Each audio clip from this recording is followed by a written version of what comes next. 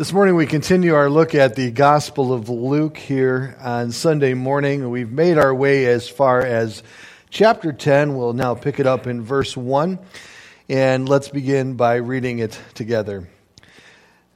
After these things, the Lord appointed 72 others and sent them on ahead of him, 2 by 2, into every town and place where he himself was about to go.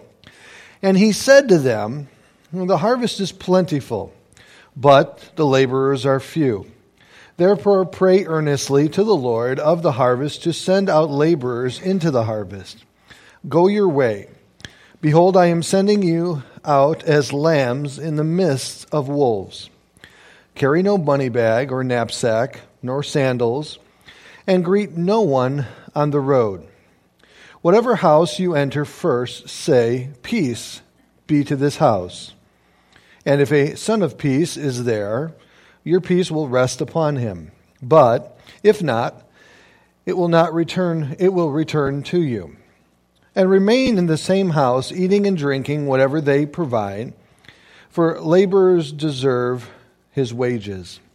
Do not go from house to house. Whenever you enter a town and they receive you, eat what is set before you. Heal the sick and say to them that the kingdom of God has come near to you. But whenever you enter a town and they do not receive you, go into its streets and say, 'Even the dust of your town that clings to our feet, we shall wipe off against you.'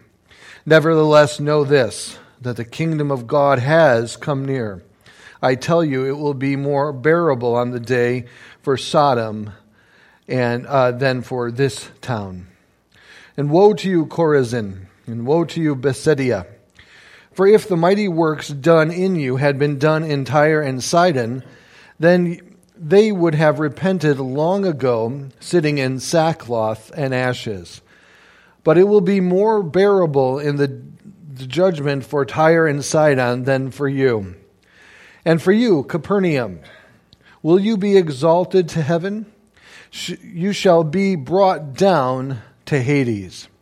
The one who hears you hears me, and the one who rejects you rejects me, and the one who rejects me rejects him who sent me." And the 72 returned with joy, saying, "Lord, even the demons are subject to us in your name." And he said to them, "I saw Satan fall like lightning from heaven. Behold, I have given you authority to tread upon serpents and scorpions and over all the power of the enemy, and nothing shall hurt you. Nevertheless, do not rejoice in this, that the spirits are subject to you, but rejoice that your names are written in heaven." And in that same hour he rejoiced in the Holy Spirit and said, "I thank you, Father, Lord of heaven and earth, that you have hidden these things from the wise and the understanding, and revealed them to little children. Yes, Father, for such was your gracious will. All things have been handed over to me by my Father, and no one knows who the Son is except the Father, or who the Father is except the Son, and anyone to whom the Son chooses to reveal him." Then turning to his disciples, he said privately, "Blessed are the eyes that see what you see. For I tell you that many prophets and kings desired to see what you see, and did not see it, and to hear what you hear, and did not hear it." As we are making our way through the Gospel of Luke, we now come to that point in chapter 10 where Jesus is about to enter the city of Jerusalem as he has been making his way from the northern area of the region of Galilee, making his way towards Jerusalem to arrive there for the hour of his determination. Throughout the Gospels, the Bible said that Jesus continuously looked and pointed to an hour in time that he had been sent to fulfill. That hour is undoubtedly the hour that he was therefore crucified there in Jerusalem, and then, of course, on the third day rose again. As Jesus is now making his way and arriving even closer to the city of Jerusalem, he is sending out before him a group of heralds and a group of individuals that would prepare the way for him and announce his coming and his arrival. We find in the New Testament that this concept of the herald has been furthered, as Paul said, that you and I are now ambassadors for Jesus Christ in this world. The herald was an important messenger on behalf of a king. He would literally precede the king into every region in which that king would enter, preparing for his arrival to that particular location. And as the herald would enter into a city, he would often be carrying some type of gift for the leadership of the city on behalf of the king that was about to arrive. And he also would be carrying some kind of authorization, something that demonstrated that he truly was a herald of the king that was about to follow and enter into the city that is now anticipating his arrival. Jesus here brings forward that he has now sent 70 or 72, depending on what English version of the Bible you have. There is great debate over a little word in the Greek that is spelled dyo, which is the word two in Greek. And the manuscript evidence can go either way, if it was 72 or 70. Many fall on the side of 72, others fall on the side of 70. That being said, he sends these individuals into these regions for the purpose of announcing his arrival. As he states very clearly, go into these areas and let them know, and also prepare them for my coming. And as we begin here in verse 1, we discover that these heralds being sent out were first and foremost sent out with, number 1, a message, number 2, with power, and number 3, they were sent out with purpose. They were to anticipate some receiving them and heeding the message in which they proclaimed. Others would reject the message that they stated. And as a result, Jesus therefore gives them the understanding or the perspective that they need to have as they enter into these various regions. And he prepares them after calling them in verse 1.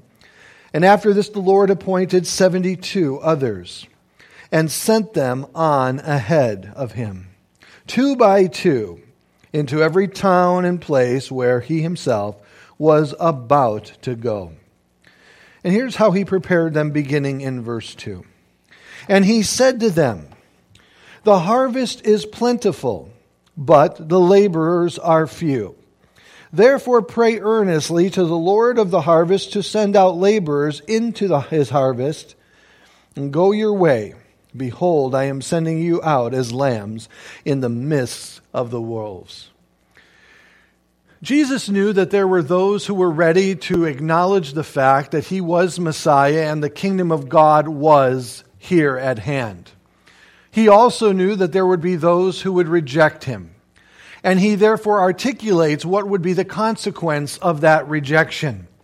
He is making it very clear to those who are going out in his name what they can anticipate and what they can expect.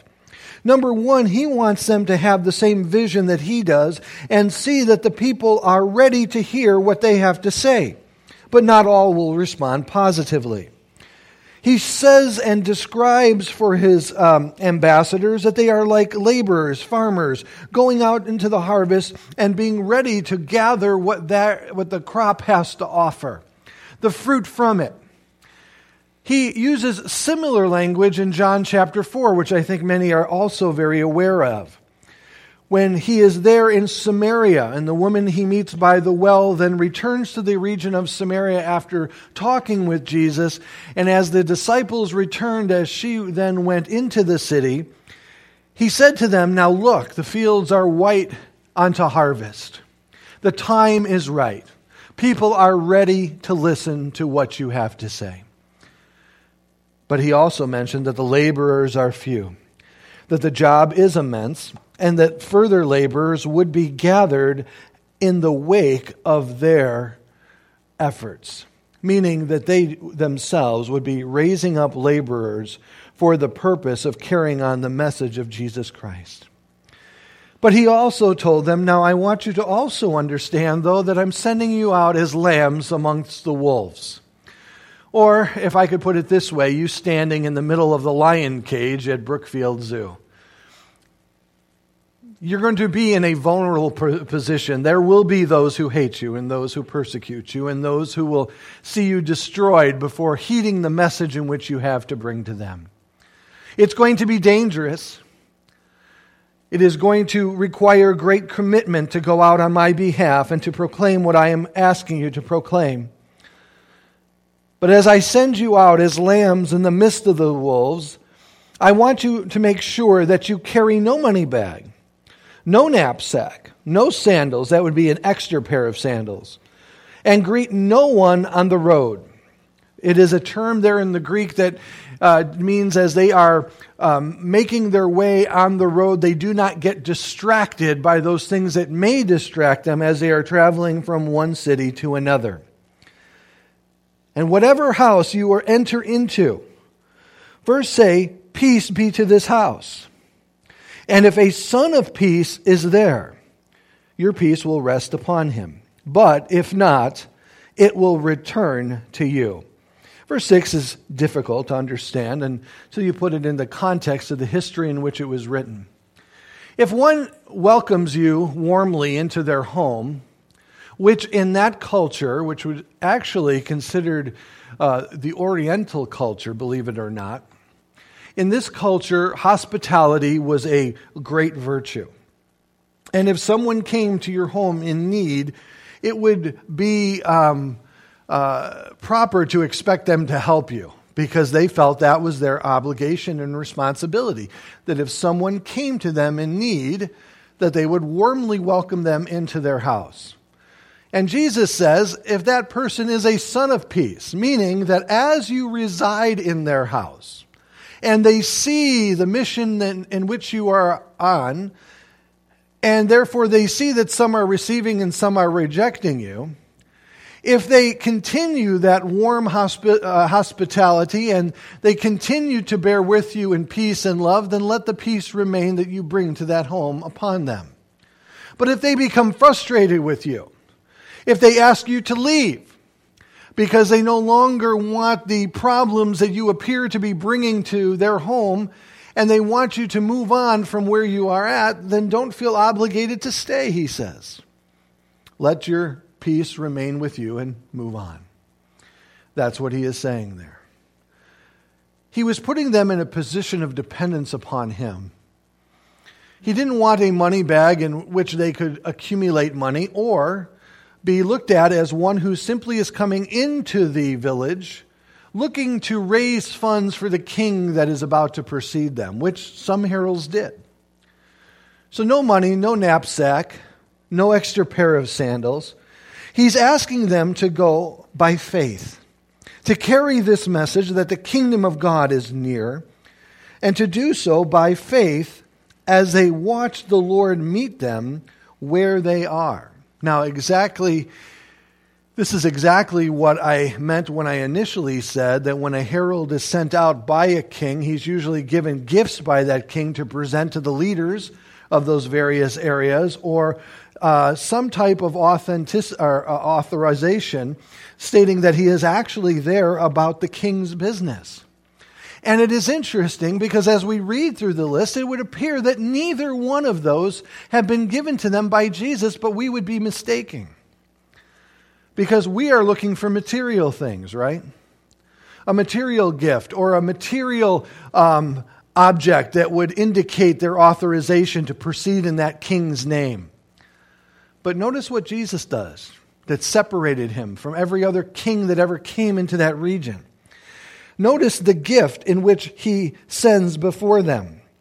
In verse 7, he says, "And remain in the same house, eating and drinking, Whatever they provide, for a laborer deserves his wages, meaning don't be picky about it. Don't say, well, really?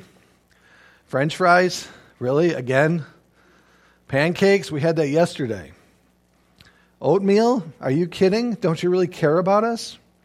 Whenever you enter a town and they receive you, eat whatever they set before you. And here's the gift. Heal the sick and say to them that the kingdom of God has come to you, near to you. The gift that they had to offer was the restoration, the healing of individuals. To demonstrate, of course, the authority in which they are coming in, the authority that Jesus Christ has given them. In one simple act, not only is a gift given in the healing of those who are sick, making them whole, restoring them to a healthy status, but also demonstrating that the power that Jesus Christ had demonstrated in and through his life, they were now capable of demonstrating in and through their life. It is interesting to me that we as Christians don't fully understand that salvation in Jesus Christ is not only the removal of the umbrella of death and the wrath of God that we live under as those who are apart from Christ do, but in the process of salvation, and what do I mean by that? In the process of salvation that is indicated in the work of sanctification, God is restoring us to who he originally desired us to be. I don't know how many look at Christianity any longer as a faith that restores the individuals back to a healthy state before God, allowing us to once again be whole as he has created us and as the fall of man had taken from us. The fall of man took away our wholeness before God and brought about sin, which brought about death. And in the wake of that death, we have decay, we have sicknesses, we have sorrows and sufferings, etc. Dealing with the things we do due to the fact that the fallen world around us has been submerged into the effects of sin and death. Christianity is such an incredible salvation that it's salvation along with sanctification. Because God loves you too much to leave you the way he found you. And God works in your life day by day. Paul knew that. Peter knew that. John knew that.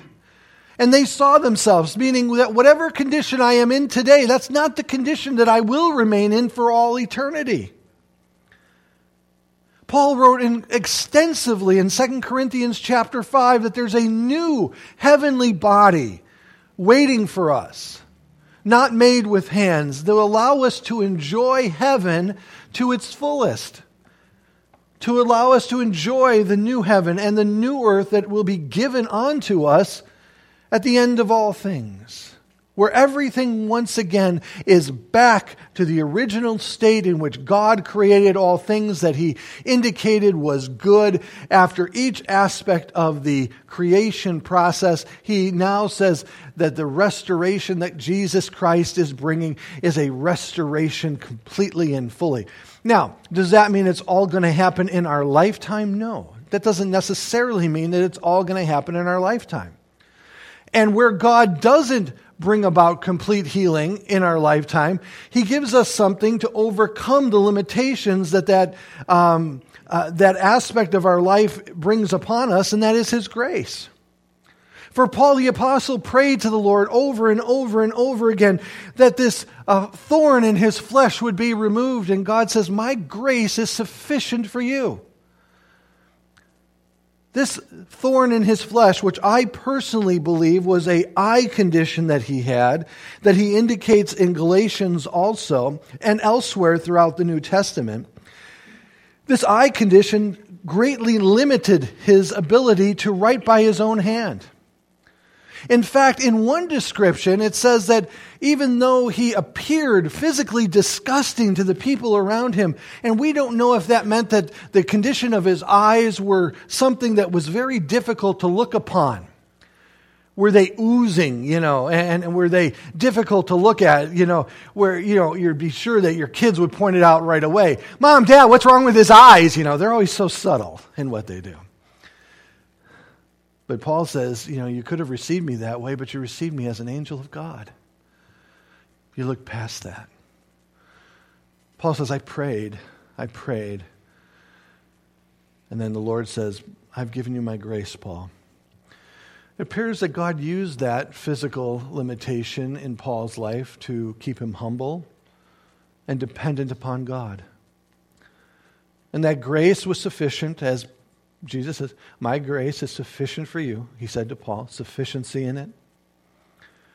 And then Paul later on then writes, he says, you know what though in my weakness I've discovered it's in that place that the strength of God can be so amply demonstrated before the whole world. And when I'm weak, he is strong. And if I can glorify God or allow himself through my weakness, then so be it. That's what he said. But God is in the restoration business. And this was the gift and the authorization, the indication of their authority to precede the king in his arrival. Verse 10. But whenever you enter a town and they do not receive you, go into its streets and say, well, even the dust of your town that clings to our feet, we wipe off against you. Nevertheless, know this, the kingdom of God has come near. I tell you, it will be more bearable on that day for Sodom than for that town. What a warning. A day of judgment is approaching. It is not a popular subject. In fact, I did a Google search this week to discover how many churches in our area are discussing this weekend the judgment of God. Do you know how many I found? 0. So let's talk about the judgment of God simply so we can be different. But it is a reality that the Bible talks about consistently. From Genesis to the book of Revelation, there is a day that God will hold all the world accountable for the sins that they have committed against him. You and I who are in Jesus Christ has dealt with our sin before God the Father. And therefore, we don't have to fear that day as others should fear that day or be concerned about that day.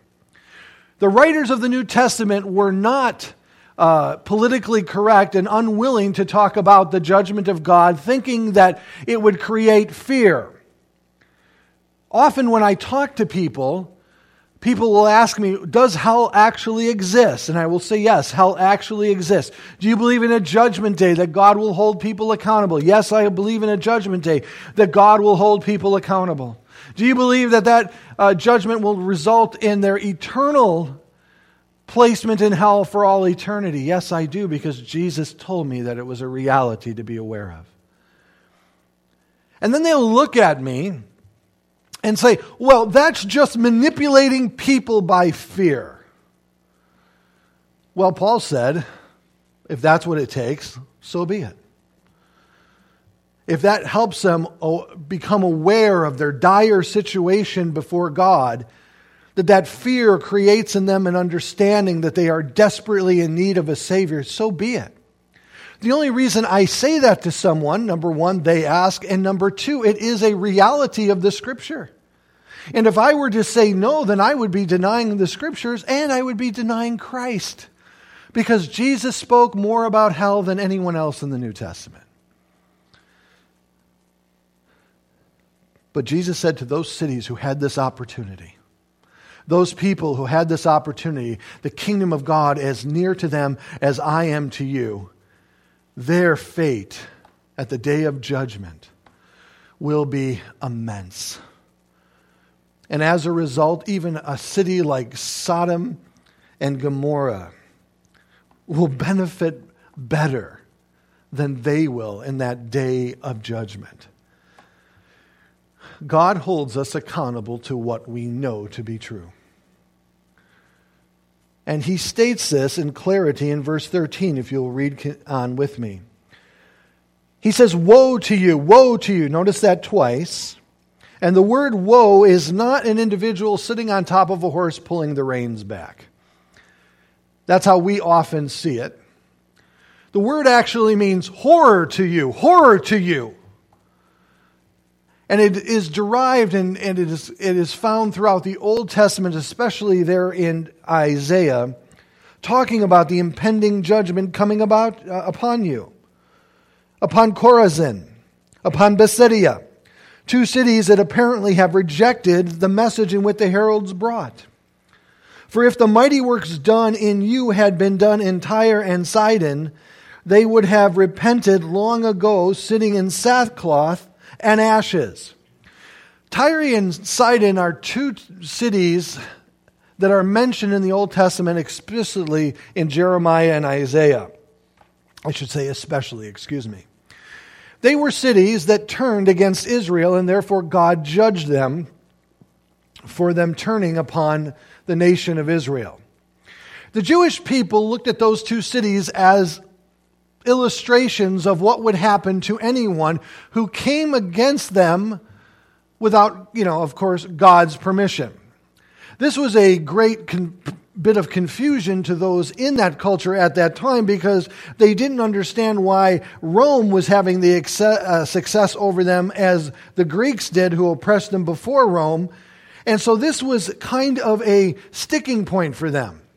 They couldn't understand that it was their disobedience that God is trying to bring to their attention and also setting the context for the arrival of the Messiah.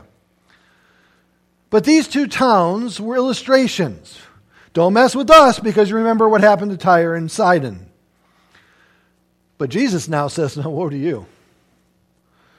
Because if Sidon and Tyre would have had the works that were done in your presence, done in their presence, they would have repented before me. And you should have repented, but you did not. You chose not to repent. But it will be more bearable in the judgment for Tyre and Sidon than for you. And you, Capernaum, will you be exalted to heaven, meaning you think you can do it on your own? Really, you shall be brought down to Hades.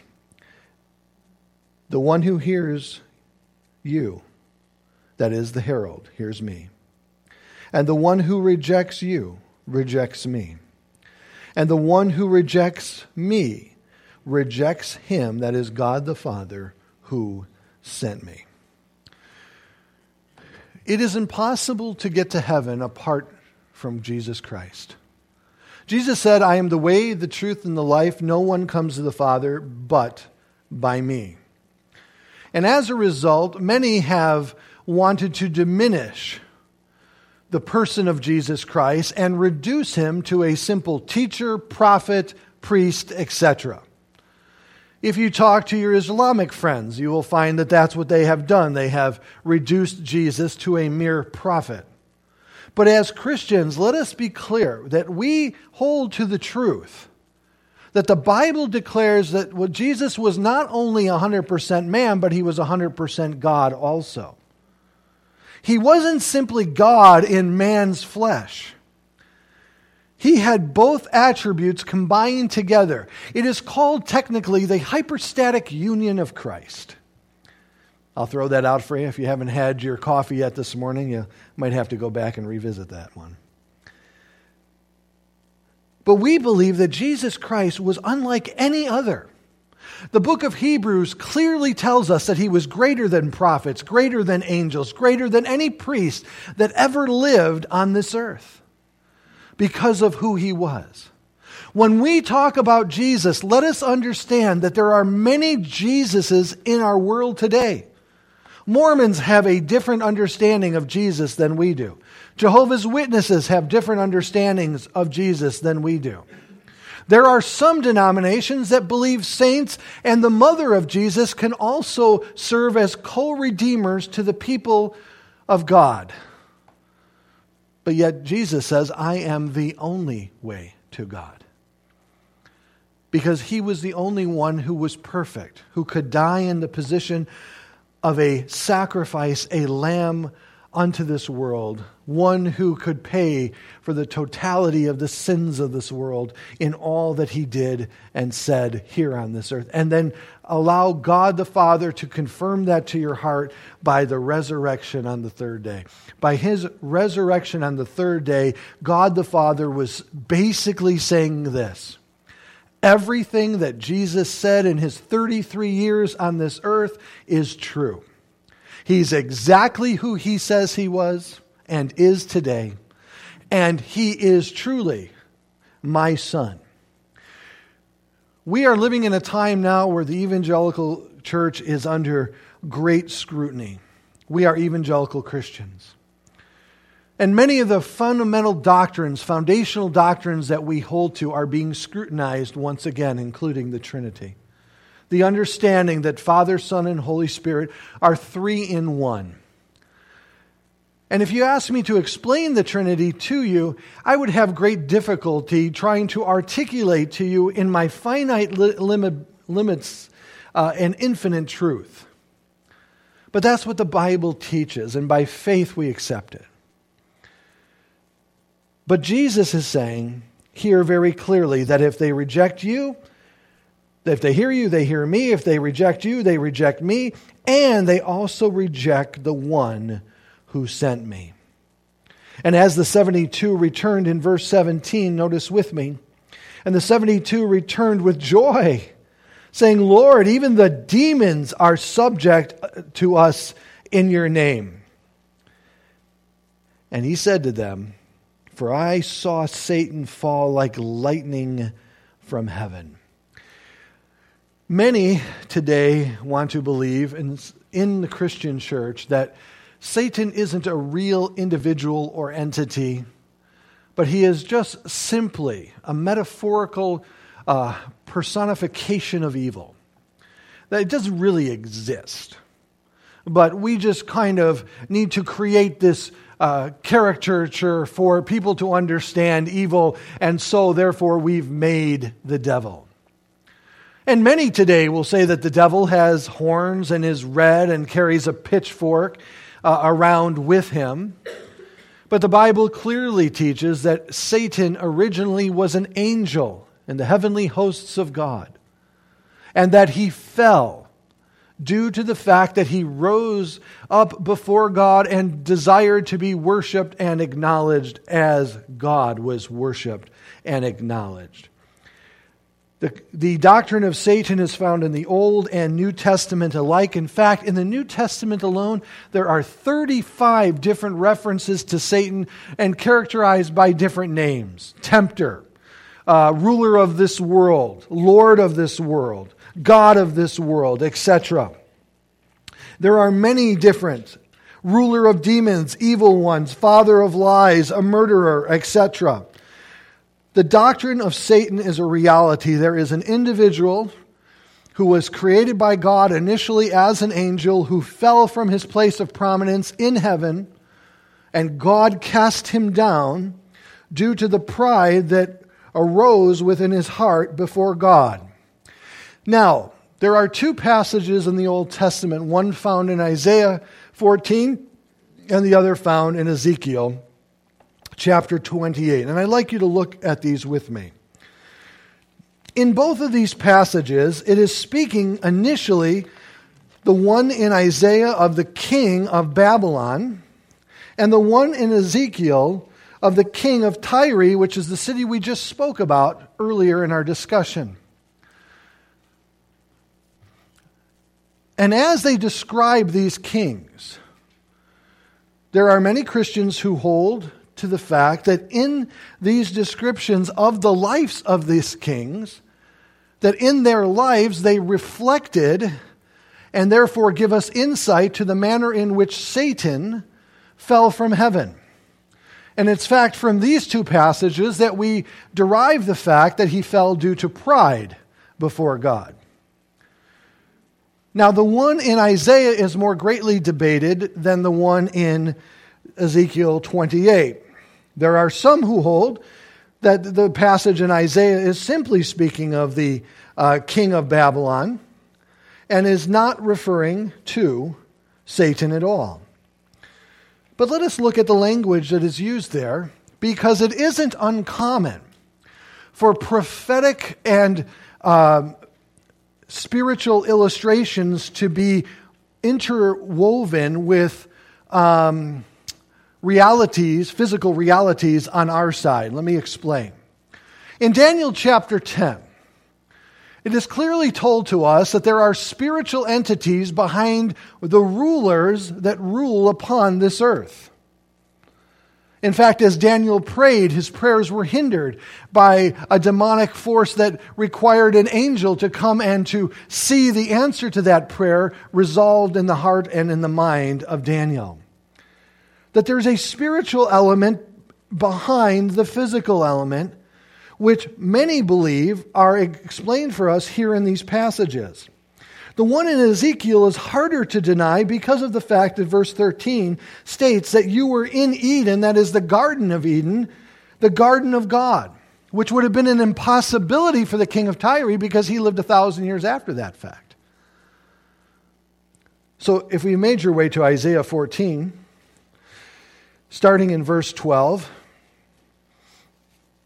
it begins with, how you are fallen from heaven, O morning star or day star, son of the dawn. In the King James, New King James, when they translated that version in 1611, they drew from the Latin Vulgate the word Lucifer, which in actuality is not a proper noun, meaning a name, but in Latin, Lucifer simply means light bearer, or could be translated day star or morning star. You have the true morning star, you have the false morning star. But the King James translators brought that word over not from the Hebrew text, but from the Latin text into your versions. And this is how we get the name Lucifer for the devil, which in fact, initially it never was until it was put into this context. And then he goes on to write, how you are cut down to the ground, you who laid the nations low. You have said in your heart, I will ascend to heaven. Above the stars of God, I will set my throne on high. I will sit on the mount of assembly in the far reaches of the north. I will ascend above the heights of the clouds. I will make myself like the Most High. But you are brought down to Sheol, to the far reaches of the pit. Now, this very well may have described the heart of the king of Babylon, but woven in it could certainly be the events taking place that is mirrored in the life of the king of Babylon, because as one who is not governed by God, he lies under the sway of the wicked one, reflecting the characters of the wicked one rather than the characters of God. I'll throw that out for your consideration. Ezekiel 28, if you look there with me, verses 11 through 17. This one is interesting. Ezekiel 28, 11 through 17, if I may begin in verse 11. Moreover, the word of the Lord came to me, that is Ezekiel, the son of man, raise a lamentation over the king of Tyre, and say to him, thus says the Lord God, you were the signet of perfection, full of wisdom and perfect in beauty, describing this individual. Verse 13, you were in Eden, that is the Garden of Eden. Why do we know that? Notice what it says next, the Garden of God. Every precious stone was your covering, sardius and topaz, diamond and beryl, onyx and jasper and sapphire and emerald, Donner and Blitzen and Comet and Cupid. No. And the carbuline, the crafted in gold were your setting and your engravings. And on the day that you were created, they were prepared. Verse 14 makes it very difficult not to associate this with Satan also when it says, you were an anointed guardian cherubim, which is angel. It is one of the highest levels of angels in the Old Testament. I placed you. You were on the holy mountain of God. In the midst of the stones of fire you walked. You were blameless in your ways from the day you were created till unrighteousness was found in you. No man has ever been born blameless before God, have they? No. In the abundance of your trade, you were filled with violence in your midst, and you sinned, and I cast you as a profane thing from the mountain of God. I destroyed you, O guardian cherubim, from the midst of the stones of the fire. Your heart was proud because of your beauty. You corrupted your wisdom for the sake of your splendor. I cast you to the ground. I exposed you before kings to feast their eyes on you. Satan is a reality. The Bible teaches that he was an angel created by God that sinned against God and was cast down for doing so. The book of Revelation says that 1/3 of the angels were taken with him. These are now demons that the Bible speaks of clearly. And so you may ask yourself at this point, saying, do you believe in all of that? I say to you, I have to believe all of that.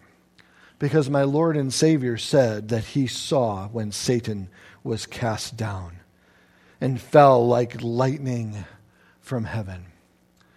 Satan was a reality. Satan is a reality today. Jesus told us that he has come to steal, kill, and destroy. And that Jesus has come to destroy the works of the devil. That the devil comes as a roaring lion seeking in whom he may destroy. But our Savior Jesus Christ has defeated him. And did so in that moment in the wilderness when he was tempted 3 times. Unlike Adam, who succumbed to that temptation and sinned before God, Jesus Christ was perfect before God and had not sinned at all in the wake of the temptation that Satan brought forward, defeating him at that moment, and then sealing his fate at the cross. But nothing scared Satan more undoubtedly than that 3rd day when Jesus rose again. That would have been something to see, wouldn't it? Talk about that moment, Satan thinks he has won and defeated the Savior, and the Savior is in a moment of vulnerability as he's hanging there on the cross, bleeding and suffering in the manner in which he was. Satan laughing undoubtedly, I've won, I've won, I've won. Oh yeah? He didn't say that when the tomb was rolled open. And he certainly doesn't say that in the book of Revelation when Jesus Christ returns with the white horse. He's coming back again. But he goes on to his disciples and says in verse 19, "Behold, I have given you authority to tread on serpents and scorpions." These were words that were used in that culture to describe evil in that culture. And of course, serpents, going back to the form of Satan in the garden, and scorpions, well, I'm not sure what the poor scorpions did against God, but God didn't seem to care for them. And over all the power of the enemy, and nothing shall hurt you at that moment. It's momentary and it's temporal in the Greek. Nevertheless, he says, do not rejoice in this, that the spirits are subject to you, but rejoice that your names are written in heaven. It is incredible to me the victory and the identity that we have in Jesus Christ, that we as Christians sometimes don't understand and walk within. I am nobody personally before Satan or any other angel of God. But Jesus said something very interesting, that he who is in me is greater than he who is in the world.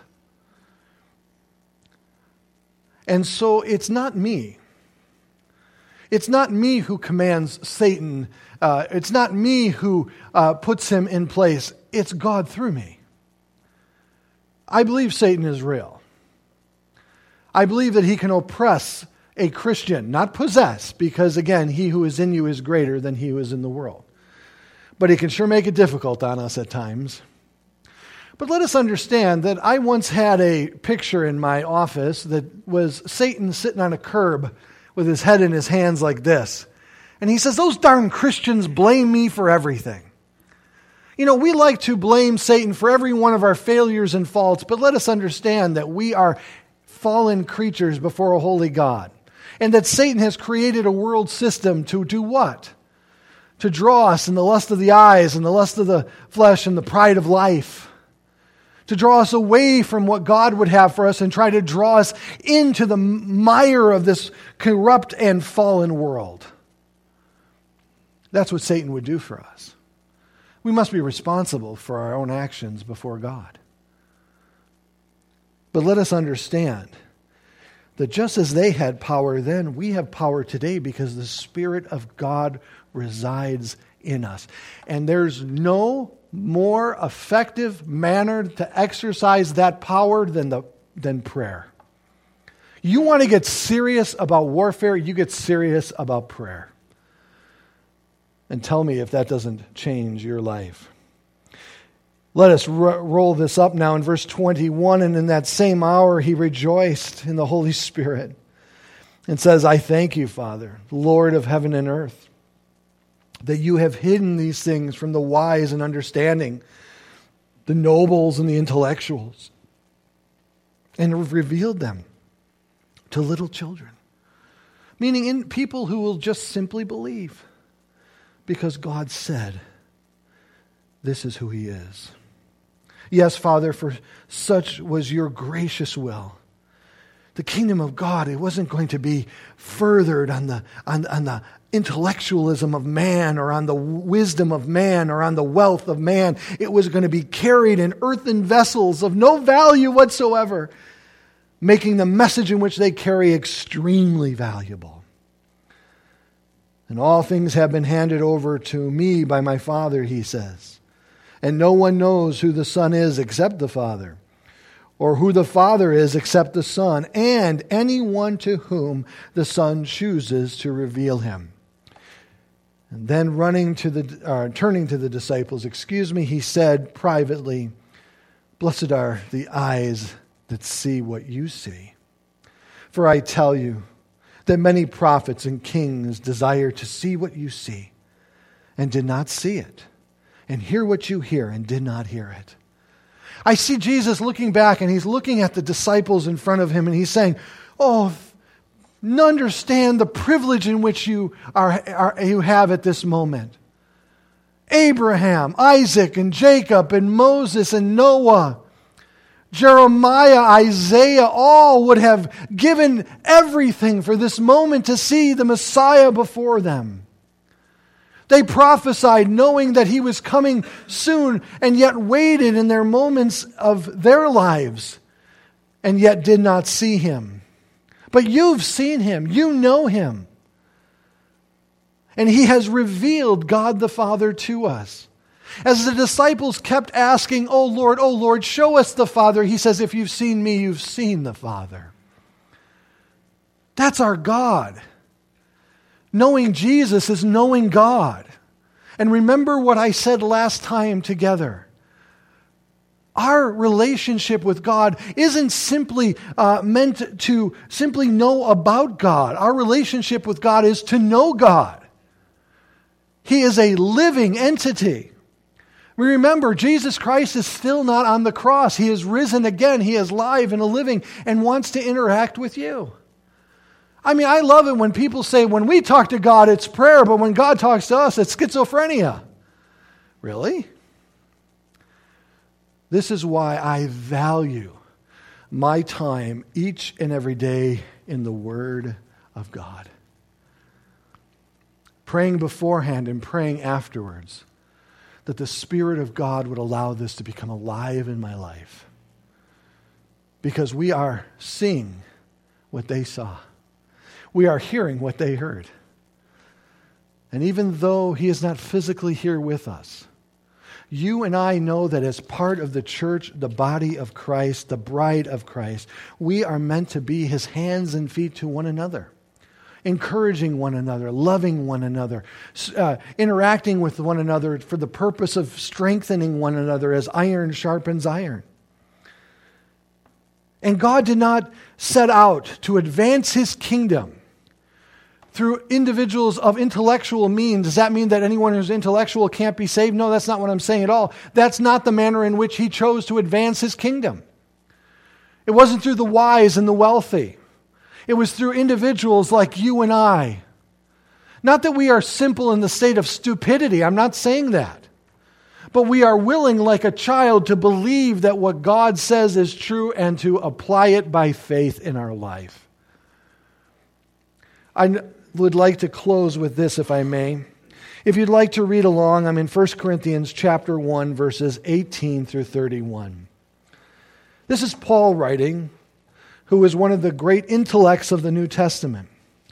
And yet his conclusion concerning his own personal intellectualism was this, and it's encouraging to me.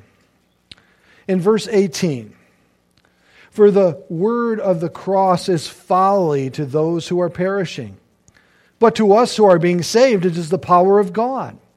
For it is written, I will destroy the wisdom of the wise, and the discernment of the discerning I will thwart.